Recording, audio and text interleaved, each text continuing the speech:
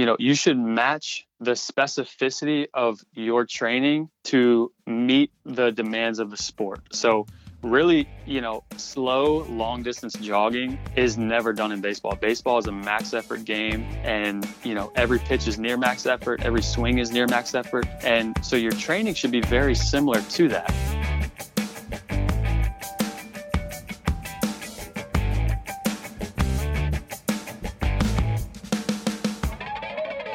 Welcome back to Moms in Baseball. This is Stephanie, and it's episode 24. And this is Diana. Today we're going to be doing part 2 of our series on arm care. So last week we kind of just teased our listeners, I guess, a little bit by bringing up a bunch of controversial arm care questions and let you know that we had this really amazing expert that gave us some answers, but we kept it top secret and couldn't let you know who that was, unfortunately. So today, to make up for that, we are going to be going over those same questions in more detail. And this time we have another amazing expert with us as a guest, and we will let you know who it is today, and you'll get to hear all about him. We have Dr. Ryan Brown. He is a physical therapist. He works a lot with baseball players, and he has a bit of history playing baseball himself. So welcome. Welcome, Ryan. Thank you, guys. It's great to be on here. Thank you so much for agreeing to talk to us today. To get started, since, like I said, we wouldn't let our listeners know anything about our expert last week, why don't you tell us just a little bit about yourself and your own history playing baseball? Yeah, so I grew up playing baseball. I played, since I was 7 years old, and I did the whole travel baseball thing. That was my life for a long time. And I was lucky enough to go on to play college baseball at the College of William & Mary. And I was very fortunate when I got there. I played outfield. When I got there, a few outfielders had just left. And so the spot was wide open for me. So I was able to come in and start my freshman year and play 4 years of center field at William & Mary. And I was a leadoff hitter, and I got just a ton of experience, and they let me fail a lot, and they were very gracious with me. I came in pretty raw as just a good athlete, but, I thought I was really good in high school, and you get to college and you realize that everyone's really good. And, my freshman year of college, I really learned that I have to work at this. And so I really kind of committed to working at it. And, I was able to actually play the most games in William & Mary history, and I just had an amazing college experience. I'm so thankful for my college baseball career. Wow. That's great. And so to be a doctor in physical therapy, that's a lot of years of college, I would imagine. You stayed with that as soon as you finished your 4 years of undergrad? Right. It is. So I studied kinesiology at the College of William & Mary. And then right after my 4 years there, I went on to physical therapy school, which is another 3 years. So I went to Virginia Commonwealth University in Richmond. So I did 3 years, and I graduated there. I actually met my wife there as well. She's an amazing physical therapist here in Richmond as well. And so we just settled down here in Richmond. We have a daughter, and we actually have one more on the way. So my wife is about 15 weeks pregnant. So we're expecting another one in August. Oh, congratulations. That's so exciting. Thank you. That's great. So I guess maybe tell us a little bit about what you do currently for physical therapy. I'm assuming you work a lot with athletes. I do, yeah. So right now I work full time for a big orthopedics company called Ortho Virginia. And then on the side, I work specifically with baseball players doing strength and conditioning work, doing physical therapy, and doing more baseball specific training in a facility close by. So I do a little bit of everything, but I work with a lot of high school athletes, a lot of high school baseball players, really trying to help them refine their strength and conditioning and trying to get their bodies as ready as possible for the season. Okay, that's great. I know that you have had a chance to go over our brief answers we got from our expert last week. We're really curious to hear your thoughts because we do realize that we tried to come up with some controversial type questions where there's people that have different opinions on it, and you guys are coming from different areas. He's coming from more of a coaching arena, and you're coming from the health arena. So although you would both have the best interest in mind of the athlete, they're coming from different perspectives. Right. So we're really curious to dive into those questions and see your thoughts. Yeah, I'm excited. I'm excited to get going. This is some good content.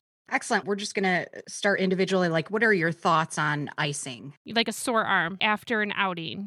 So really, in order to fully recover after you throw, you need blood flow. So anytime you throw, the muscles and ligaments in your arm endure microscopic trauma. And what happens is you have dead cells basically sitting in your tissues. And in order to get new cells in, you need blood flow. And ice actually is what we call a vasoconstrictor. So it decreases blood flow. So, instead of increasing blood flow and increasing that turnover, ice actually decreases that turnover. So I recommend not using ice after throwing. If you're in pain, that's one thing, but really you want to increase the blood flow into your tissues after you throw for recovery rather than decrease. So I'm not a fan of icing. I've never heard of anyone doing this, but I'm curious as I'm listening to you talk. The opposite of icing is adding heat. That would bring more blood flow. Is that something that athletes should do?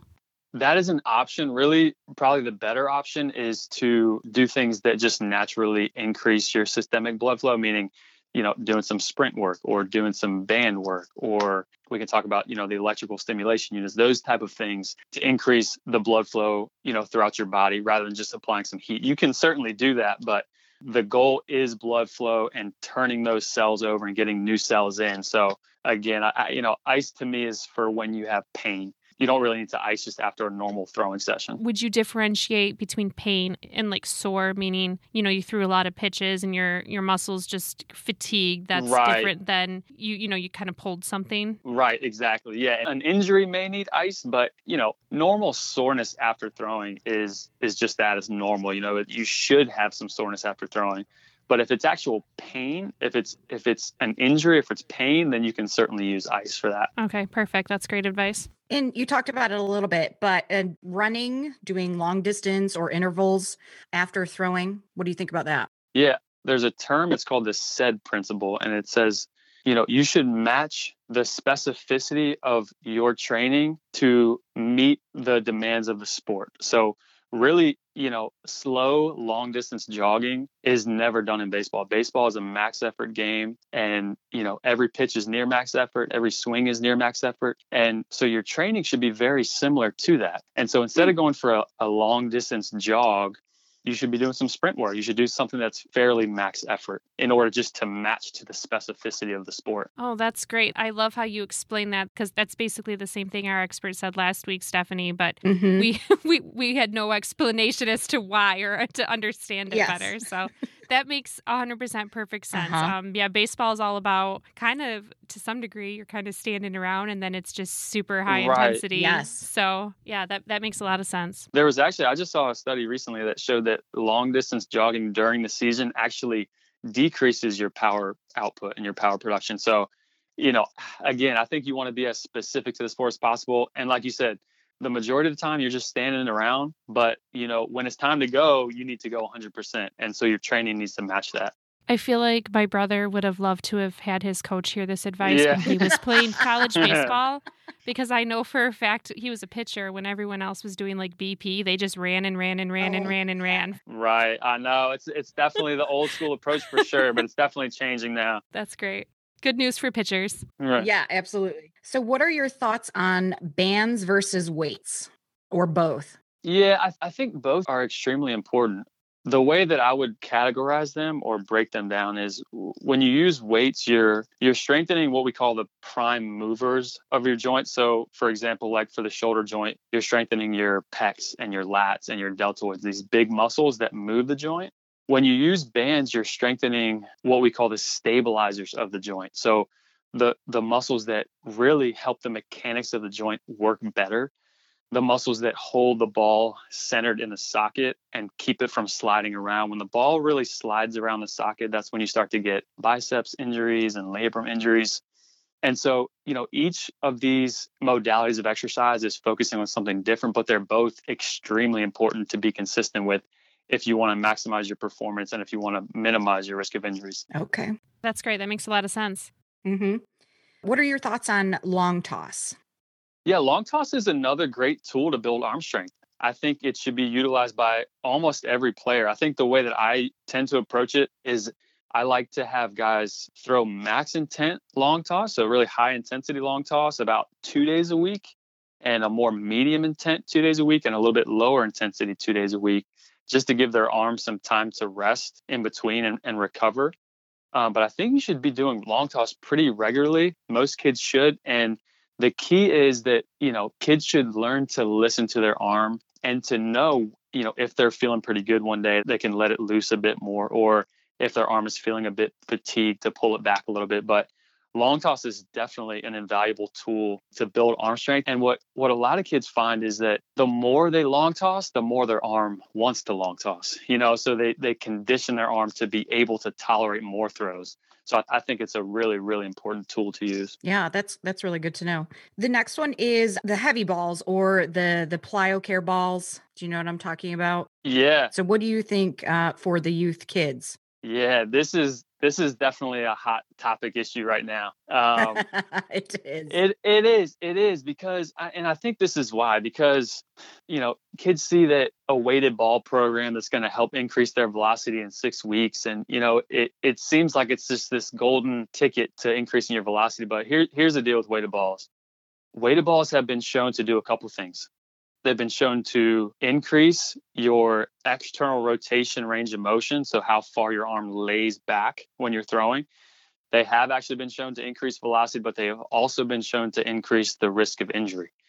And so anytime you're using a weighted ball, you're sort of walking a fine line, and it's really easy to cross that line and get injured. I would say usually for me, when considering to use weighted balls with players, I like to have them, first of all, have pretty solid throwing mechanics. Right. If you don't have good mechanics and you use a weighted ball, it's sort of like if you have a really bad squatting pattern and then you just load the bar up with heavy weights and ask them to squat. It just doesn't make a whole lot of sense. You're just increasing the forces through the joints. Right. And I like to see kids have relative skeletal maturity, meaning they've reached puberty, their growth plates are pretty much closed, and they're able to build some lean muscle to support their joints, just to mitigate some of the forces with these weighted balls. But again, I think it's a good tool, but you have to have some of these things in place beforehand if you want to decrease your risk of injury using them. That makes sense. And this might be completely wrong because it's been a couple years and science is not my area. But so Xander, my older son, so he would have been 11 at the time, had a borderline growth plate issue type injury with his elbow. Super common, I guess, with pitchers where they only did an x-ray. They didn't do an MRI and they didn't see any separation with the growth plate, but based on symptoms and some heat, they just kind of treated it that way just to be careful. Right.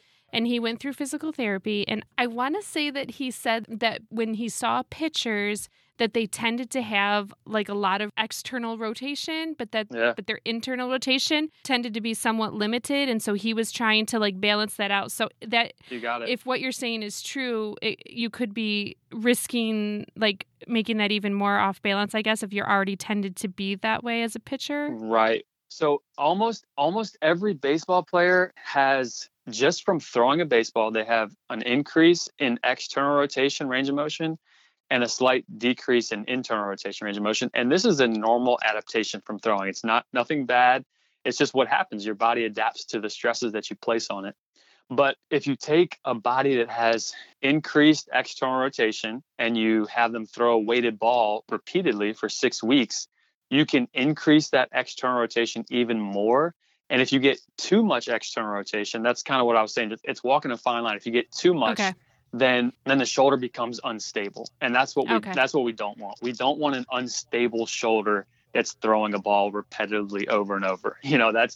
That's just asking for an injury. So it's sort of walking that fine line between increasing your external rotation, which is good, but still having the strength to control the external rotation. Yes. And not to have instability within the joint. Yes. Okay. Yeah, that makes a lot of sense. Yeah. So my son, he is like on YouTube and he's watching Trevor Bauer, who does his vlog on YouTube. Yeah. What he does and his conditioning and everything like that. So my son is now gung ho on getting the weighted balls and doing his his workout to help his pitching arm and everything like that. Yeah. Could you elaborate a little bit on about what age do you think that the growth plates would kind of close up? Yeah. I think that for the most part, your kids are okay to start using weighted balls before their growth plates are fully closed. And everyone is a little bit different in when that's going to happen. But essentially, when the growth plates close, that's when you're done growing. Yeah. So if you've hit a major growth spurt, and again, if you've hit puberty and you have some ability to gain muscle mass, and you have good mechanics. Those are the main things that I look for. It's hard to know, to be honest with you, unless you go get an X-ray if your growth plates are close. So that's not necessarily a criteria everyone should use. But again, I think that if your mechanics are sound and you have decent stability around your joints and you're able to build muscle and you're on a good arm care program, I think that it's okay to start. But you definitely have to listen to your body. You definitely have to listen to your body and know when it's time to pull back. And again, you need to be on a consistent arm care program in order to maintain the strength of your arm as you go through that weighted ball program, if that's the route that you want to go. Right. Thank you. Thanks for clarifying that. We'll touch more on the arm care program after we get through these questions, so you can elaborate a bit more on what you mean by that. Right. Yep. So the next one would be the TENS unit, which is the bioelectronic stimulation. What are your thoughts on that? Yeah, these are becoming more popular. I think a lot of major leaguers use them. And so again, this goes back to what we were talking about before with increasing blood flow. So essentially what it is, and the brand that people use is called a Mark Pro, and it's pretty expensive. So, I think there's a couple more affordable brands that, to be honest with you, probably work just fine. But, the idea is you put these electrodes, you put these pads on your shoulder, on your muscles after you've pitched or after you've thrown, and they contract your muscles and they create some blood flow and they sort of turn those dead cells over, and they do a lot of things that we were talking about. And you just have to sit there. That's why a lot of people like it, because you just sit there and the machine kind of works for you. So I think it's a great option. To be honest with you, it seems a little bit much for me, for like a 12-year-old to have a Mark Pro and, recovering, but yeah, I think it does work pretty well for recovery, but there's a lot of ways to recover. There's other things you can do that help to increase blood flow. Like we said, like sprint work or doing some band work or doing some mobility work, doing some self massage, that type of thing is all important. But I mean, the Mark Pro is great. It's a really good tool, but if you're the parent of a 12-year-old, don't think you got to go spend all this money on a Mark Pro. There's other things to do. But they are great. I do think that they are a good tool for recovery. That's great advice. But I also, at the same time, feel like you slightly underestimate how much travel baseball parents are willing to spend on their 12-year-olds. You're right. You are right. I know. If you're willing to spend the money for your son to recover, then by all means, it's a great tool. All right, Ryan. Any advice for young catchers who are also pitching? Yeah, so there's actually a study specifically on this. So there's a study that showed that kids who pitch and also catch are 2.9 times more likely to get injured. Ooh. So I think that it's smart to not do it. I think that there are some cases where, if the kid is young and he's not sure what he wants to play and he's just trying positions out, I think it's okay. But I would say that if they are catching and pitching, I think that you just need to limit their pitches, that you need to limit the amount of pitches they're throwing in games and in bullpens. And again, they just need to be on a good arm care program in order to just kind of build their resilience against injuries. But if at all possible, I mean, it's 2.9 times more likely to get injured if you pitch and catch. If you can avoid that, it would probably be worth doing. Yeah, I will do a search and see if we can find a link to that study to put in the show notes, because that's... Yeah, that's good. 2.9, that's big. That's a lot. Right. As the mom of a catcher who often pitches. Right. Right. It's good to know. Yeah. Mm-hmm. Okay. Ryan, would you recommend pitchers playing all year round? And if so, or if you don't, how long of a rest period would you recommend? Yeah, this is a good one. So there's some more studies that actually talk about this specifically. So great. So there's a study that showed that players who pitch for more than 8 months out of the year are 5 times more likely to get injured. And yeah, there's a study that showed that youth pitchers who throw more than 100 innings per year are 3.5 times more likely to get injured. So I think it's becoming pretty clear in the research that, kids who specialize in one sport are the kids who are more likely to get injured. And really, it's becoming more clear as well that a lot of the top athletes in any sport, whether it's tennis or golf or baseball or what have you, almost all played multiple sports. Absolutely, yes. I don't think you have to play multiple sports, but I just think there's so much to be said for just getting a variety of movements and taking stress off of your body and not stressing your body in the same way all year round. I think of Derek Jeter. He was one of my favorite players growing up, and he was a multi-sport athlete. I know he played basketball. Yep, and he's from Michigan. And he's from Kalamazoo, right? Yeah. Yes, he is. Yes, he is.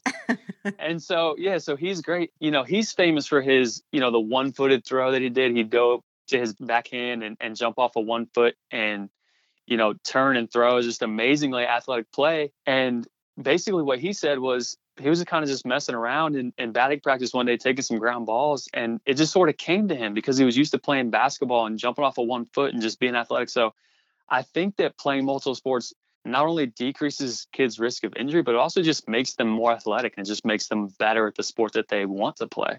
So, that was sort of off topic a little bit, but I think that, I think it's really important to not play just baseball all year round, to decrease your risk of injury and just to be a better athlete. Right. And I have a little follow-up question there. It seems like most people do tend to agree that you shouldn't be pitching year-round. I mean, gosh, even MLB players give their arms a break. But I've always wondered, what about just throwing in general? What if you're a youth athlete and you play other sports and you take a break from pitching, but say they take 3-4 months off, okay? Should they be throwing a little bit, none at all? I've always wondered, how does just regular, playing catch fit in there versus pitching? Right. That's a really, really good question. I think that I would recommend kids take completely off of throwing for at least 6 weeks, at least 6 or 8 weeks. But I will say, just like you said, it's easier to ramp back up for the season if you didn't completely shut it down. It's like I would rather clean my house a little bit throughout the winter rather than just leave everything to the spring. You know what I mean? Yes. So yes, we do. I think there's something to be said for, keeping the arm going just a little bit. You don't have to stress it, but just to keep your movement patterns good. Just to stay athletic and kind of keep throwing just a little bit. But I would completely shut it down for 6 or 8 weeks. But you could certainly start building things back up and keep your arm just a little bit fresh so you don't have such a big ramp up for the spring season. Perfect. Great. Yeah. Thank you for that clarification. Yep. Do you notice any particular qualities that differentiate pitchers you have worked with who seem more resilient than those who are more susceptible to injury? I think just in general, the kids who are more resilient are just more efficient movers. I mean, they're just more athletic and they're more in control of their body. They don't have limbs flying around everywhere. Mm-hmm. And I think the other thing, too, is consistency with doing exercises that strengthen your arm. I think those are the two things that I've seen being pretty efficient with your movement patterns and being consistent with your arm care training. I think those two things put together make kids very resilient against injuries. That's good. Would you recommend a certain age to start throwing breaking balls, or would it matter how often they throw those pitches? Oh, I can't wait for your answer on this one. Yeah, this is a tough one because it's really hard to prescribe one age because there's so many factors that go in. I know. It's such a hard question, but there's actually one study. This is an interesting study that showed that breaking balls actually don't increase the forces through the elbow. So there's not actually more force through the elbow when you throw a curveball versus a fastball. And okay. It sort of makes you wonder why there's such a controversy on curveballs. Right. I think one thing that came to my mind was the kids who are young that can throw a curveball sometimes get overused because they're pretty good pitchers. So I think it's probably more. I think it's more about efficient movement and not overdoing it versus just not throwing a curveball. I don't think throwing a curveball is really that much worse for your arm. But I will say this, I think just from a pitching perspective, I think it makes sense to master a changeup first, to get kids off speed with a changeup first.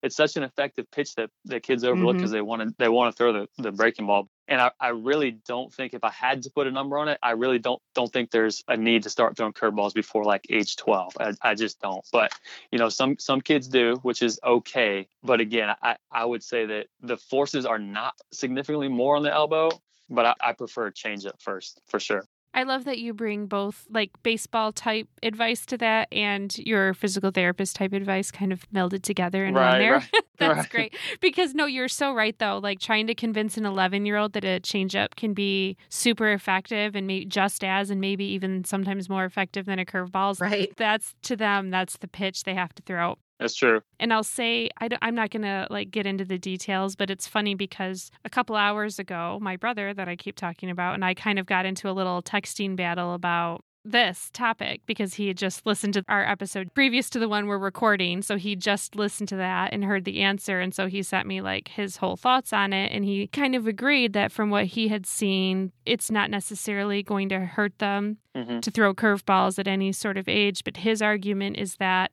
who is going to teach an 8, 9, 10, 11, 12-year-old to throw the curveball correctly? Right. And he thinks the injuries come from them throwing it incorrectly. And I don't know, based on your study, are we looking at major league level pitchers that, all know how to throw a curveball? Or, I'm guessing they probably weren't looking at 10-year-olds throwing, you know what I mean? Yeah. Yeah. So I guess to his point, that very well could be true. And my point back to him was, but, if you're going to throw it correctly, is it better to learn to throw it earlier when you're more open to instruction and you haven't already been messing around trying to do it, but doing it incorrectly in the backyard? So I don't know. That's definitely a hard one for parents, I think. Yeah, there's no doubt. I mean, again, there's a lot that goes into it. I think, again, the key is just to not overdo it, just to not overuse those pitchers who can throw a good curveball. And just to not repetitively throw curveballs over and over and over. But I think throwing a curveball every now and then is not going to damage anybody's elbow, but definitely having some instruction to throw it correctly and not throw it too much is probably the best bet. Right. I love your point earlier that maybe you just solved this whole mystery. Maybe it's because, like you said, those kids that can master the curveball at a young age are often being overutilized. Yes. So that's a good theory. I can remember one kid specifically. I mean, he was 10. He was 9 or 10.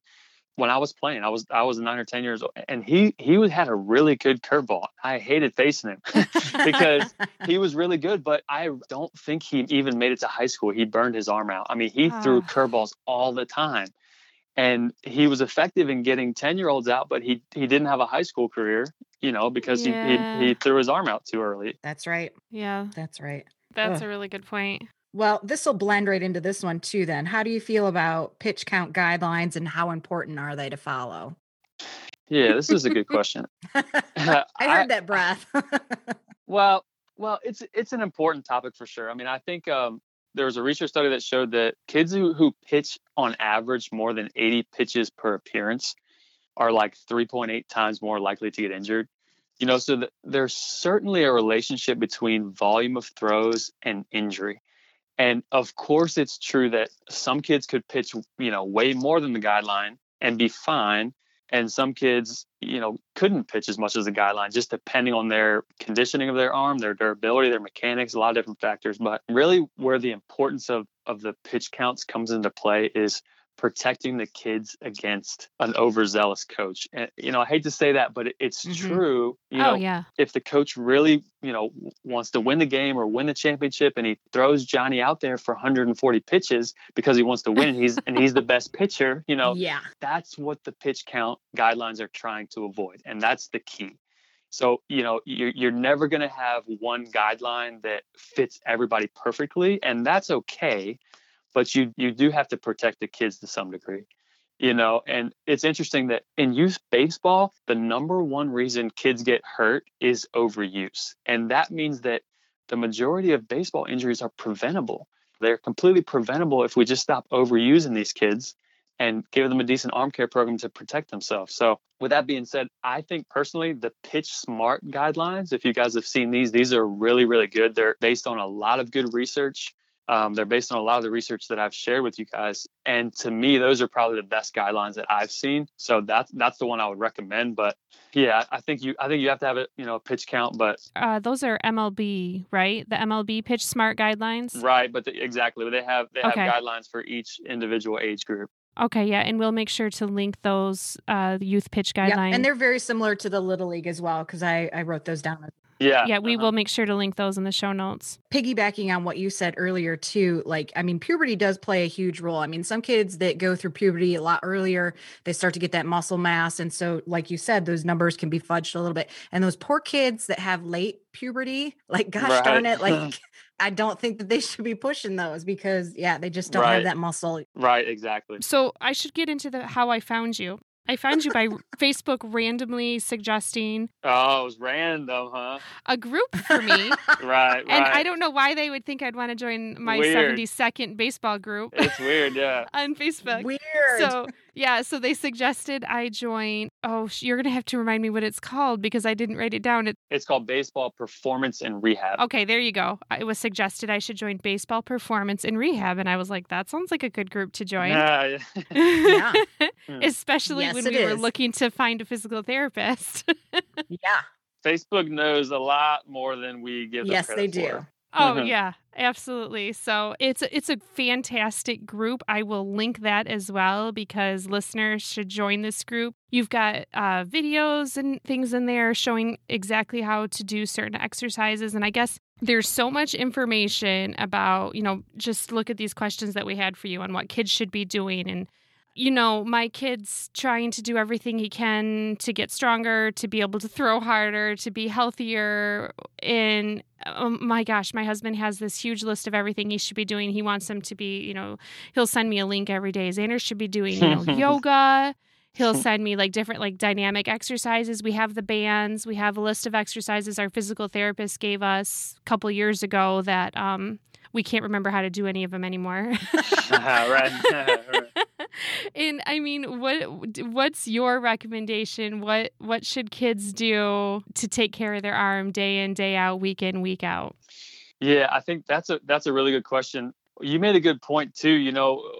With social media these days, there's just information overload. There's just so many drills. There's so many things that kids could be doing, and I think the key is to distill it down into something that's manageable and something that's doable on a week in and week out basis. I actually created an arm care program for this purpose. It's called the Ultimate Arm Care Program. And the program includes 3 arm care workouts per week with detailed video descriptions of each exercise, their baseball specific arm care exercises and mobility drills. And I included a pre-throwing routine in there, a post-throwing routine. I talk about some recovery concepts and strategies, and also included a pitcher's weekly recovery schedule. So, what the pitcher should be doing the day after his start and the day after that and throughout the whole week. And so it just kind of gives a plan for kids to follow, and it gives detailed instructions on how to do each exercise. And really being consistent with this type of program is guaranteed to help kids improve their arm strength, improve their durability, decrease their risk of injuries. So I'm really excited about the program, and I'm just excited for kids to be consistent with something that's really, really going to help them to decrease their risk of injuries. I'm a physical therapist, and I don't want to see you in my office. I want to stop those injuries before you get to me. So that's the program I created. So we mentioned your group. Is that the best place for people to go to find information on the arm care program? Yeah, so you'll be able to find it in the Baseball Performance and Rehab group. The website for the arm care program is ultimatearmcareprogram.vhx.tv. So if you type that in, then it'll take you straight to the arm care program, and it'll give you some more information. And you can also reach out to me on Facebook if you have any questions at all about the arm care program. And you can find me right in that Baseball Performance and Rehab Facebook group. Okay. Is it for all ages, or is there a specific age group you created it for? That's a great question. This program is for all ages. Really, I designed it for anyone about 10 years and up. And the way it works is each exercise has what we call progressions and regressions. So just a way to make it a little bit easier for the kids who are a little bit younger, or a little bit harder for the kids that are older. So something that's appropriate for each age. Okay. And another question about that, is this a one-time purchase, or is this something that people are subscribing to? How does that work? Yeah, so this is actually just a one-time purchase. So you purchase it one time and you get access to the content forever. So you can go through the videos as many times as you want. And I have in there as well, there's a couple PDF documents that guide you through the program. So it has the arm care program in there. It has the pre-throwing routine. It has the recovery in another document. So yeah, you get all that content just with the one purchase. Okay, perfect. Because I know I personally am signed up for enough monthly subscriptions. Right, I don't think my budget could take another one, but no, I get it. One-time purchases is that's doable. Right. That's great. I think that that's all that we've got. I'm so glad that you were able to join us tonight. All these questions that we got these brief answers to, but no understanding as to why we should do them. So yeah, we appreciate the explanation. We appreciate that. And it was nice to see, honestly, that you were on the same page with our previous expert on just about everything. So I feel like that really helps listeners to get a better idea of what we should be doing to help protect, our young pitchers' arms. So thank you so much for joining us tonight. Yeah, absolutely. Thank you guys so much for having me. And thanks for what you guys do to sort of promote this kind of content and just help kids, to have the best information to move their careers forward in a healthy way. Yeah, Diana, I think we should start a new series that's like Dr. Ryan on deck or something.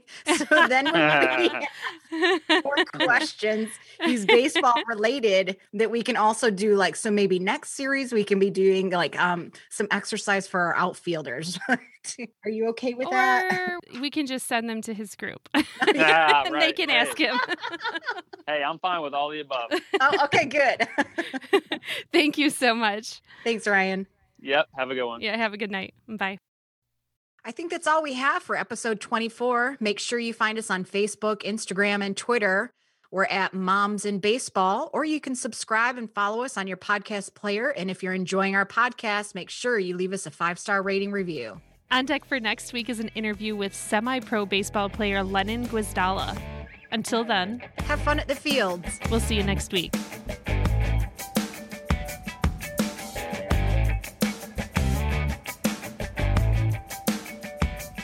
Whenever you are ready, Stephanie. And your son's up to the plate, so perfect.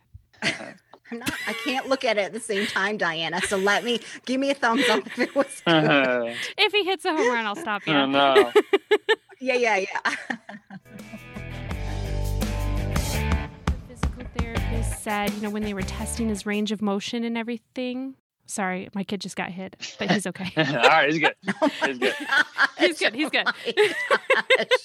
Squirrel, back to here, Diana. Well, I had to make sure he was okay. Anyway.